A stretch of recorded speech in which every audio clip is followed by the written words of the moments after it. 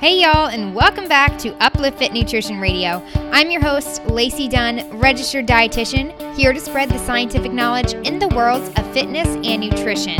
I'm so excited about today's episode, so make sure you listen in and get ready to learn.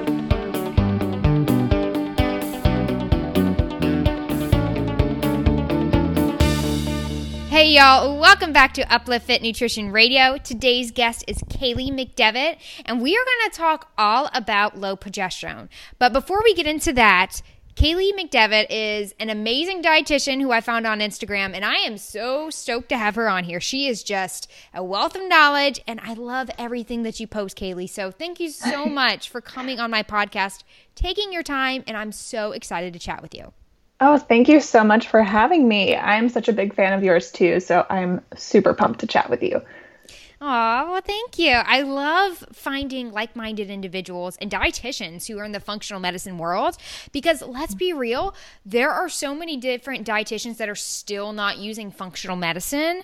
So it's really great to see other ones like you in the field. Yes, agreed. So can you tell my listeners a little bit about who you are, what got you started, or what made you want to be a dietitian? And then let's dive into your story of low progesterone and where you are at now. Sure. So my name is Kaylee, and like Lacey, I'm a registered dietitian. I always knew I wanted to do something in the health space. I grew up always being an athlete. Thankfully, like my parents instilled some pretty good core nutrition values in me. And originally I was thinking I wanted to be a physical therapist. And then I found that I was spending all of my free time like reading nutrition research. And I thought, well, maybe I should make a change here and actually get credit for this time I'm spending reading nutrition stuff. So I found the world of dietetics, knew for sure it was where I wanted to be. Got through that program, got into an internship and realized I hated it. Hated my clinical rotations. I felt like, and I'll get into this when I explain my story too, but what I was being taught wasn't helping me. So I had this whole like imposter syndrome of how I would ever be able to help people if I couldn't help myself. And then thankfully, I stumbled into the world of like functional medicine as an attempt to help myself and ended up having my first job as a dietitian, working alongside some naturopaths and other practitioners like in a totally different space and using functional labs and just completely changed the trajectory of my career. And so now I own a virtual practice where I help women get to the root of lingering hormone or digestive issues. And then I run an online course and community called Her Hormones Academy with another functional medicine dietitian. So love what I do. And it was totally shaped out of my own journey of trying to get myself better. That's fantastic. I'm so excited for you with that new venture for you with Instagram and the new company and the collaboration. So that's extremely exciting. Now, let's talk about your story. And I would love to hear more about what you said in regards to clinical, because I know for me, I thought I wanted to be a clinical dietitian, and I went in and it was just like 5 minutes max per patient, just focusing on charting all day, no connection with patients whatsoever, really. Oh, and yeah. I hated it. And so I would love to get your thoughts and your experiences. Oh my gosh, yes, totally same here. I just had a completely different view in my mind of what it was going to be like. And then, like you said, there was just no interaction. I honestly didn't feel like I was helping people because I'd be in there for 5 minutes. They'd think I was there to take their meal order. And that was like pretty much it. And I felt really alone about that because most of the other interns in my program were not feeling that way. And I was like, oh my gosh, what have I done? Like investing all this time and money on a career and I don't even like these rotations. And thankfully, the really amazing part about the dietetics profession is there's literally infinite amount of things that we can do. Exactly. And it's so cool. And like, you're such a great example of like an unconventional route for dietitians and that we can build these online businesses and help people in really meaningful ways above and beyond clinical dietetics.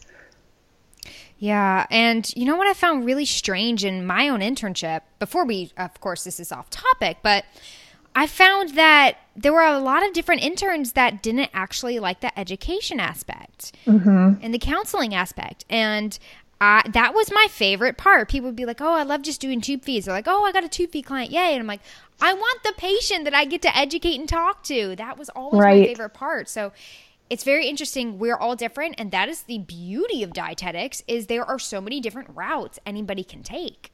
I know. It's so fun. So fun. So let's chat about your story. Let's talk about that Okay. low progesterone. Yes. So I know the purpose of our chat is really not to spend a lot of time on birth control, but that's where my story starts. So I was put on birth control in high school because I just had like brutal periods from the start. And I would like miss days of school. It would be totally out of commission. And so I saw my doctor. They presented birth control as the one and only option and a solution for my problem. So I went on it like pretty early on into ever having a period. I went on birth control. And to be honest, it really did solve my problems for a while. I had tolerable periods. They were predictable. I didn't have to miss school. All was great. But then I started to develop some other symptoms that were really just not the usual for me. Like I had a lot of mood changes. My motivation was way down. And like I said, I was an athlete, so I was used to being super active, was always a really positive person. And instead I started to feel like I had almost like a fog over my life. Energy was down, mood was down. I ended up putting on a decent amount of weight as I started my college career. And I just really felt like I lost myself for a while. And I would bring this up to my doctor and it would get dismissed. I would request that we tried a different type. So I tried like probably every birth control pill that was commercially available at the time, and nothing gave me any relief. So I started to dig into the research on my own and realizing that that wasn't my only option, and that in fact the synthetic pills or synthetic hormones in the pills were likely behind a lot of the symptoms that I was having. So it was about the time that I actually became an RD and had that first job that I mentioned where I was exposed to a lot of functional lab work. And so I was like, all right, I'm going to take myself off the pill. I'm going to run all these labs on myself and see what's up. So I took myself off the pill, ran all these labs, saw that I was making 0 progesterone, and we'll get into why that is. Had a whole bunch of nutrient deficiencies and like gut stuff going on. And I had thought once I transitioned off, I would, the fog would lift, I would feel great, all these symptoms would go away. And they really didn't, because I had so many underlying imbalances that were just masked by being on it. And so I struggled with getting my body to be able to make progesterone for probably a good year after coming off of the pill. And there was a combination of things for me. At the time I was working and getting my master's, so stress was super high. I was into marathon running back then, which is laughable to me now because I can't even fathom running more than like 3 or 5 miles. I was really not sleeping much and not prioritizing sleep at all. And then I was not eating enough to support my body getting back on track with making hormones. And so I didn't really feel like there were any resources at the time that I could go to for this. So I was kind of blindly going down this path. And so now really my whole career has been trying to be the resource that I wish that I had back then, and really spreading the news on, how do you get your body back into balance and what are those common roadblocks? And so that's how I got where I am now. Wow. Look at you going through all of that you went through and now taking all of that and helping others. That's incredible. Thanks. Appreciate it. So let's talk about progesterone for my listeners. What is progesterone? And then we will dive into what can influence progesterone and how does progesterone influence our body? Yeah. So the goal by the end of this podcast is that you are as obsessed with progesterone as like Lacey and I are. Completely, utterly. Progesterone is life. Yes, progesterone is life. It is a sex hormone. So we've got estrogen, progesterone, and testosterone are the main ones. And progesterone is the one that's going to be highest in the second half of your cycle. So after ovulation and before the start of the next period, we have a rise in progesterone.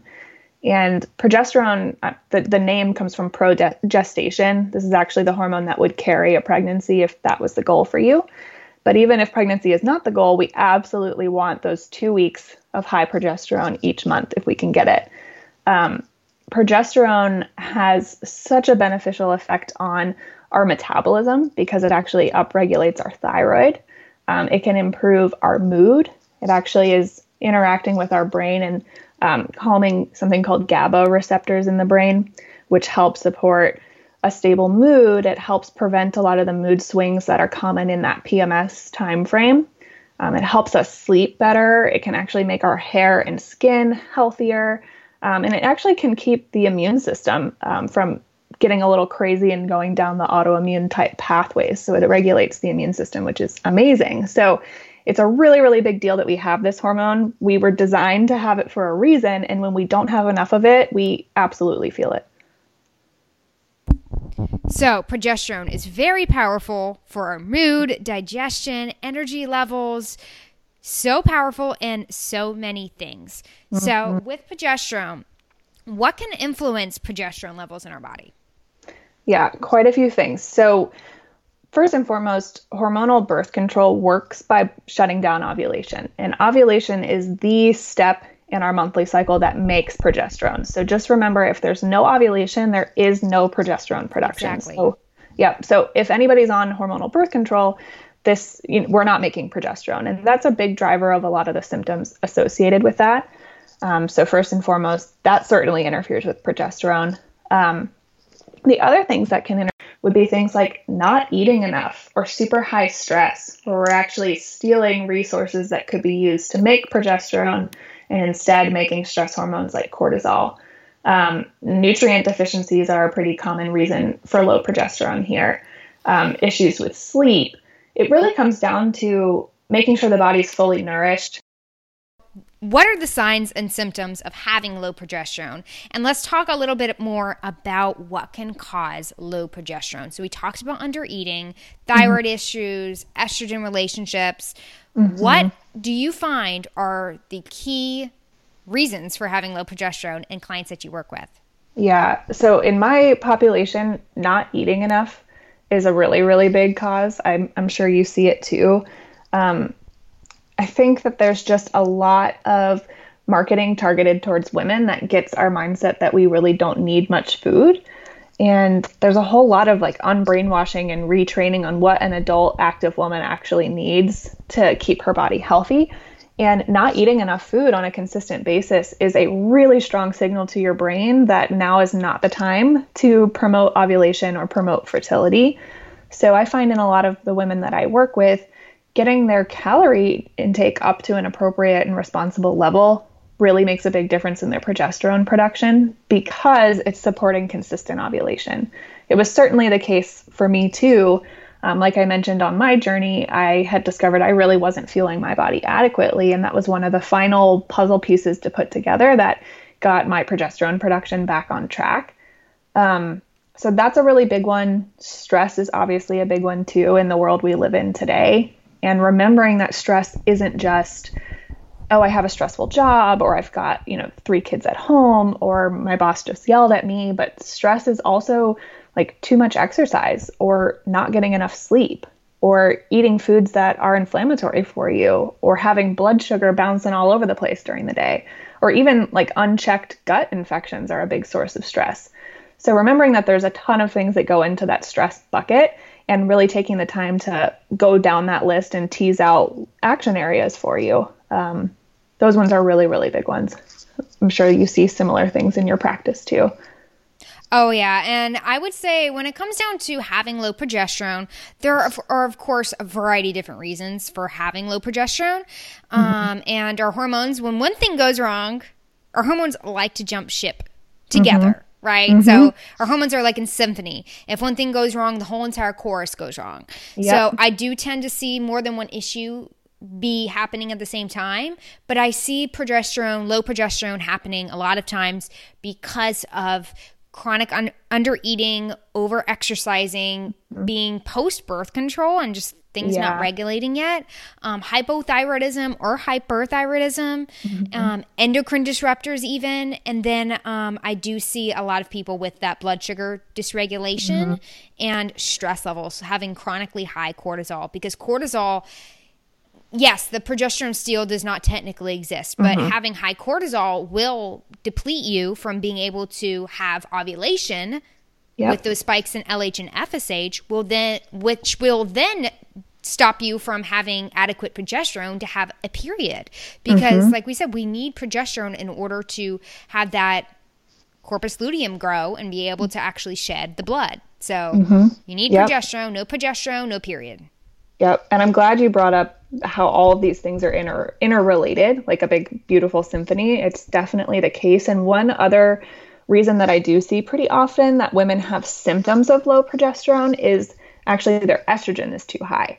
And there's a big relationship between estrogen and progesterone. And during that second half of your cycle, the luteal phase, progesterone should be significantly higher than estrogen. And even if you're making normal or optimal amounts of progesterone, if estrogen is too high for you, you actually don't benefit from that progesterone. It's as if you weren't making it. So, you mentioned endocrine disruptors. That's definitely a big source of what we call estrogen dominance or estrogen being too high. So sometimes it's, cleaning up the beauty products or the household cleaners or the quality of the food. It's also supporting things like your liver and your gut so that you can actually, move estrogen through the detox pathways that we naturally have.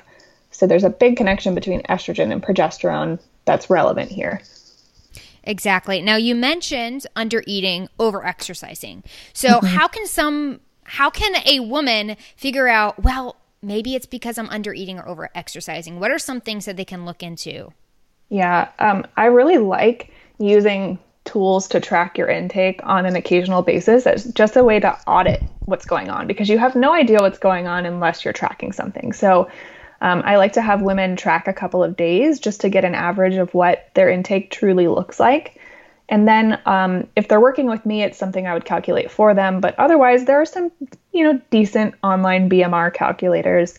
None of these things are going to be 100% accurate, but it's just nice to give you somewhat of a starting point to go off of. So I'd recommend they find a BMR calculator that will be able to use activity factors so they can get an idea of how many calories does their body truly need at rest and with activity just to maintain function.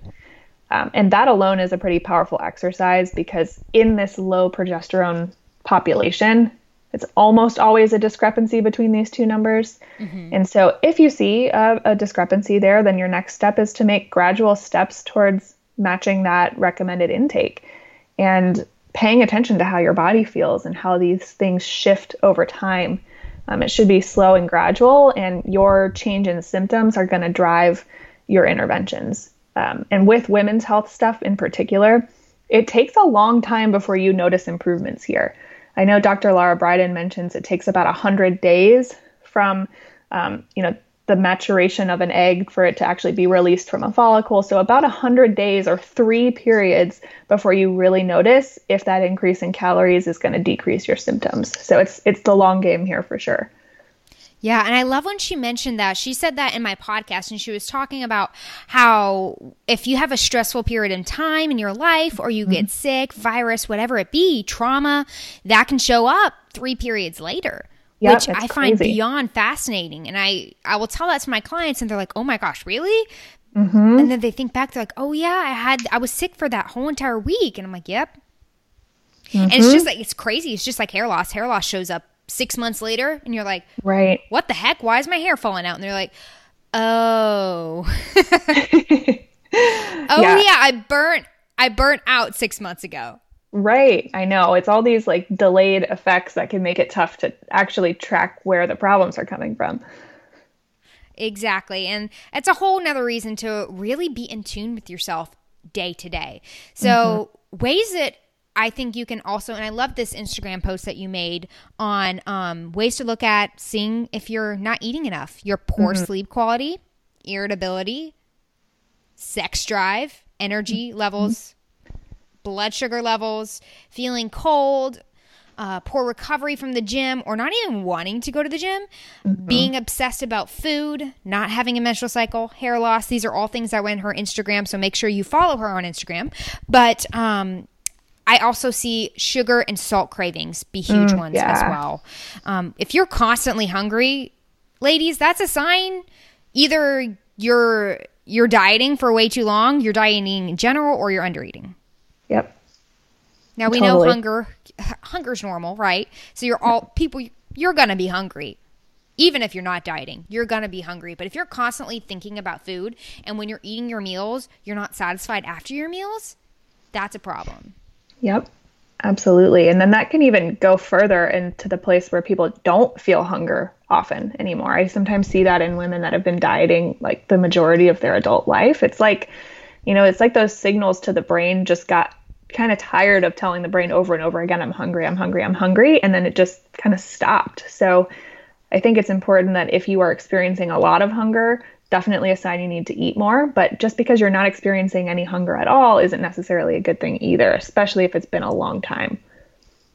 Yeah, I see that a lot of times in the ladies I work with who may have some disordered eating. They don't understand their hunger levels, or they're never hungry, and then you're pushing food and they're like, well, I feel like I'm going against my hunger cues. And it's like, well, your hunger cues don't exist. Right. Yeah, we're trying to get those back. Yeah. So I know a lot of people who listen to this who already have low progesterone or have hormone issues. For many, it's because they have had periods of undereating or disordered eating. So just know that you can't always trust yourself. You can't always just jump into intuitive eating and it's going to be good for you, because your hunger cues might not be there. Yep. I'm so glad you said that, because while I absolutely love an intuitive approach, and I think that can be a great, true lifestyle of how you eat, there's oftentimes a period where that's not applicable because those cues are just not there. Exactly. Now, in regards to low progesterone, I do want to also mention a few things that I personally see in practice with people who have low progesterone. So I do see, of course, the irritability, the mood swings, spotting between cycles, having 2 cycles within a month, quote unquote cycles, hot flashes, hair loss, we mentioned that, really bad PMS, low libido, and not being able to manage stress. So that's different than anxiety, right? So anxiety, being anxious, way different than having, poor problems with stress. But I see those a lot. What would be for you, if somebody comes to you, what is typically the biggest symptom that you see in regards to low progesterone? Yeah, I'm just curious. It's 2 things. It's either that they're not having consistent cycles, and we can trace that back to the fact that they're not ovulating and therefore not making progesterone, or it's like the very extreme PMS. So a lot of mood issues leading up to the period, and then like very heavy and painful periods. And that really just happens because progesterone wasn't around in sufficient qualities to keep estrogen in check. And estrogen gets a little crazy and we have heavier, more painful, more symptomatic periods. Yeah, I tend to see a lot of sugar cravings and a lot of irritability and mood swings. Yep, I see those too. And one of the best things that I think people can do to just get a pulse on what's been going on with their hormones and see if this is a problem for them at all, and this is like a very low cost way to do this, is to track your cycle, like track your basal body temperature in the morning, because that's giving you real time feedback for like, I don't know, a $10 thermometer if you don't want to get one of the devices, but you get real-time feedback of how your cycle's going and whether or not you ovulated and whether or not your progesterone production is optimal, because there's a very specific temperature pattern that should be happening in a healthy cycling woman, and you can assess that each morning, which is really cool. And I totally nerd out on like collecting data of any kind on myself, and my clients usually enjoy doing that too. It's just a great inexpensive way to get some hard data. Yeah, ladies, if you want to learn more about that, we dove into that with the episode with, I dove into that with the episode with Lisa Hendrickson Jack, the owner of Fertility Friday, her book. Fantastic episode. You have to listen to that. Talks all about cervical mucus, which you should look for, basal body temperature, symptoms, all that. So check that out. But Kaylee, let's dive further into how you can help with low progesterone. What are things you can do with diets, supplements, and overall lifestyle factors? We mentioned endocrine disruptors, but what can you do to help low progesterone? Yeah, good question. So eat. Yes, yeah, that's the first thing. If we're not doing that, nothing else matters. So eat enough food on a consistent basis. And I feel like all I do is say that over and over again, but that's because so many people are stuck not eating enough and not trusting their body to know what to do with that. And so if that's the case for you and you're listening and you're just really nervous about actually eating enough, that's where working with a coach it comes into play. It's you're letting somebody else manage that process for you and walk those steps with you so that you can take the emotions out of those decisions, because that absolutely has to be happening for your body to make hormones in the way that you want to. So the stuff that we had talked about with, tracking your intake and comparing that to estimated needs, that's all applicable here. We got to make sure you're eating enough on a consistent basis. Lifestyle wise, that is getting serious about stress management and remembering that there are so many different types of stress to investigate. And it's important to be building in activities that help refill your bucket. And for me, I really enjoy reading or journaling or meditation. Even walks out in nature really go a big way for me with managing stress. But there are so many different things that we can be doing, and it's just such a big deal that it just doesn't get enough. It doesn't get enough attention, I think, because it's not an instant result type of a thing. This is all about playing the long game for your health. So stress management is big. Assessing your sleep and really optimizing your sleep is a biggie here too. And it's a bit of a chicken or the egg type of a thing, because we need progesterone to help us sleep better in the luteal phase, but we also need to be sleeping in order to make progesterone. So taking a look at your sleep habits, adjusting your nighttime routine if you need to, looking at your exercise and making sure that that's appropriate for the level of stress that you have in your life and for the amount of food that you eat in a day. So making sure that your recovery always matches your exercise volume. And I know you can speak to that a lot more articulately than I can, the exercise piece.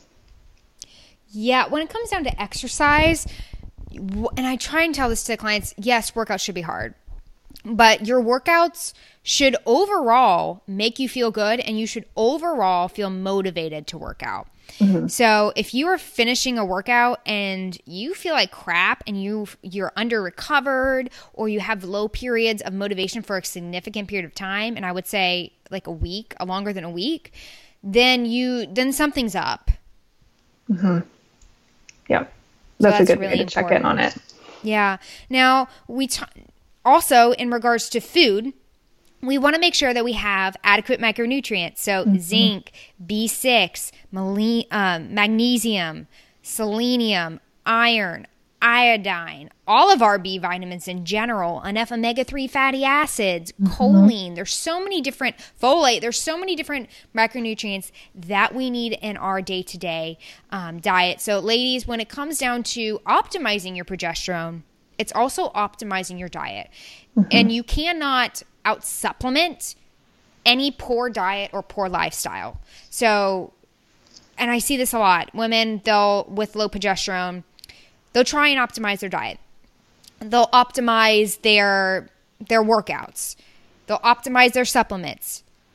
But then they keep the whole stress reduction out the window. They forget about that. They continue to stay up late or fight with their husband or fight with their kids. And that right there can keep your progesterone low.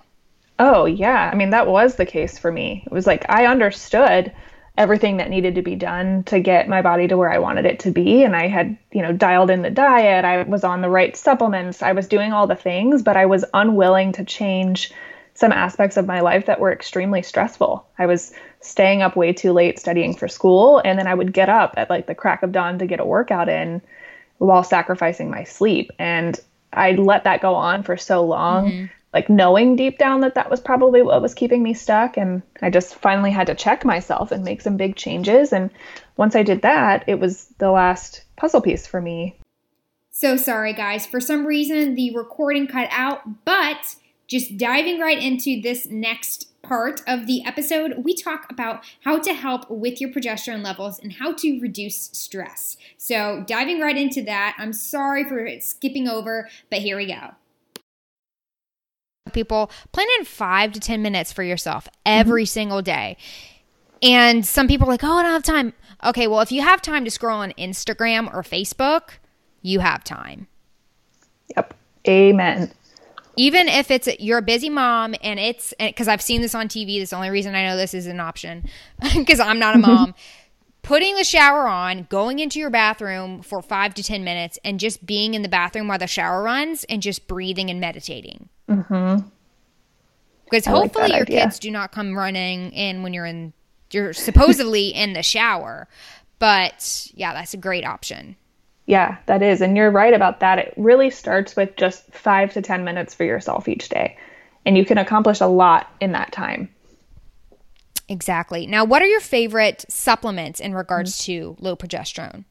Yeah, so B6 has been particularly effective in this particular case, both in like the traditional form of B6, but also something called P5P, which is the active form of B6.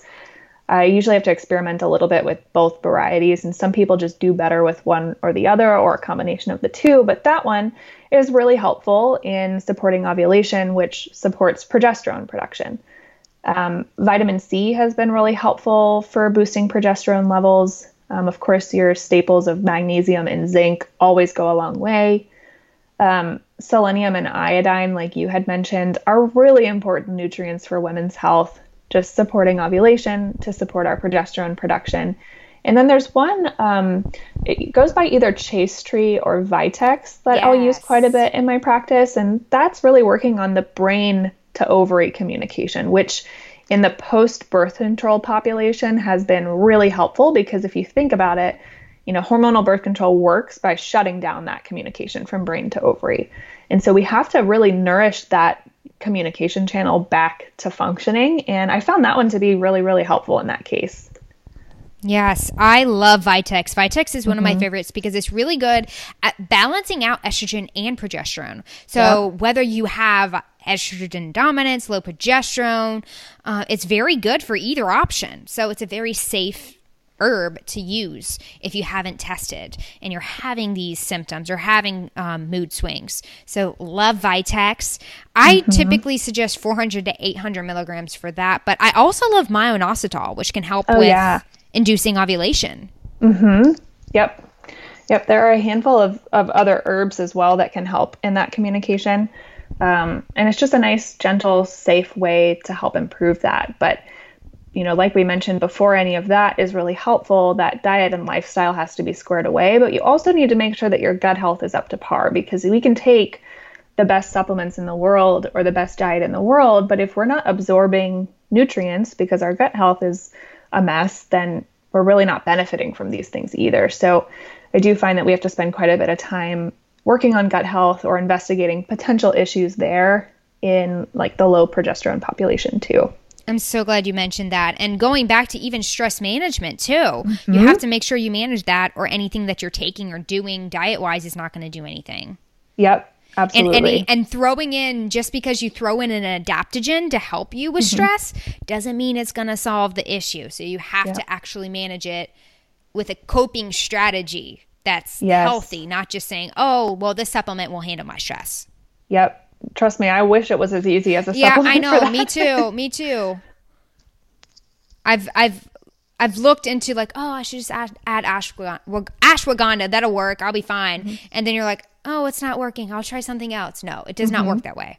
Nope. You have to get rid of what the true issue is, just like any root cause approach. Yes. Yep. It's never the sexy answer, but it just, if you want things to change, you have to do things differently. And that usually means like really digging into this stuff and making meaningful change there so that you can spend the rest of your life feeling good and you don't have to do this again. You don't have to be investigating these things again. Exactly. Now, what are your thoughts on pregnenolone? Yeah, as a supplement? Yes. So it's never been something that I give my clients myself, but I've had clients that have had that recommended from like a different practitioner that's maybe overseeing their care. And I think it can be helpful in certain cases. I think that brings up a really good point about cholesterol, actually, because that's the building block of pregnenolone, which is the parent of progesterone. There's a big, beautiful chart that the Dutch test creators have that show all these nice pathways that Lacey and I learned back in biochemistry. But having enough cholesterol is essential for building pregnenolone, which makes progesterone. And sometimes I'll find that we'll do some routine lab work and women will come back with like really low progesterone. Really low cholesterol. And sometimes that's dietary, sometimes that's genetic, sometimes that's because they're on a cholesterol lowering medication. But I think changing the way that we view fats and our fear in general around cholesterol is essential in this conversation because it is the building block for the rest of our, steroid sex hormones. Yeah, I think it's kind of scary that pregnenolone is on the market. And then, of course, I've even seen progesterone and even estrogen and ethinyl estradiol. Yeah, so there's a lot of things you can order on the internet, guys. Please don't do that. If you can do anything, take Vitex. Yep. I'm always hesitant about giving like an actual hormone because it's just not addressing why we're having production issues in the first place. And like we mentioned earlier on, all of these things are interconnected. And if we're just giving one thing, we stand to throw off other things. And not to mention like the shadiness of buying stuff like this on the internet. Oh, yeah, right? So then you're looking at potential alcohols, pesticides, heavy metals, so many things that can make you even worse. Yep. Or they're just not even there. Like it's just a waste of your money because it's just a placebo pill. Yeah, exactly. Oh, so much to think about. Well, thank you so much for your time. This has been just such an excellent podcast. Now, can you tell my listeners where they can find you and follow you? And then, of course, I would love to know what are your top 3 tips for having healthy hormones? Sure. So you can find me on Instagram. It's at KayleeRD. And that's my website as well. So KayleeRD.com. I do most of my like educating and good stuff over on Instagram. So my top 3 things, so it will come as no surprise to anybody that's made it this far in the episode. The first one is eat enough food on a consistent basis.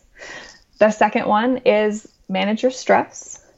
And the third one is eat a nutrient-dense diet that just has a wide variety of things in it. And I am super guilty of this too, of like getting into ruts with food where I find things that I like or are convenient, and I just really don't change it up often enough. But the more variety we have in our diet, the more variety of micronutrients we get. And also we can feed different types of gut bugs with different types of food. So just think variety whenever possible in your diet. It's helping in multiple ways. And so if those 3 things can be done consistently, managing stress, eating enough, and having a wide variety of food in your diet, you've come a really long way towards supporting healthy and happy hormones. Love it. Thank you so much, Kaylee. This has been such a pleasure. Oh, thank you so much for having me. It was a blast.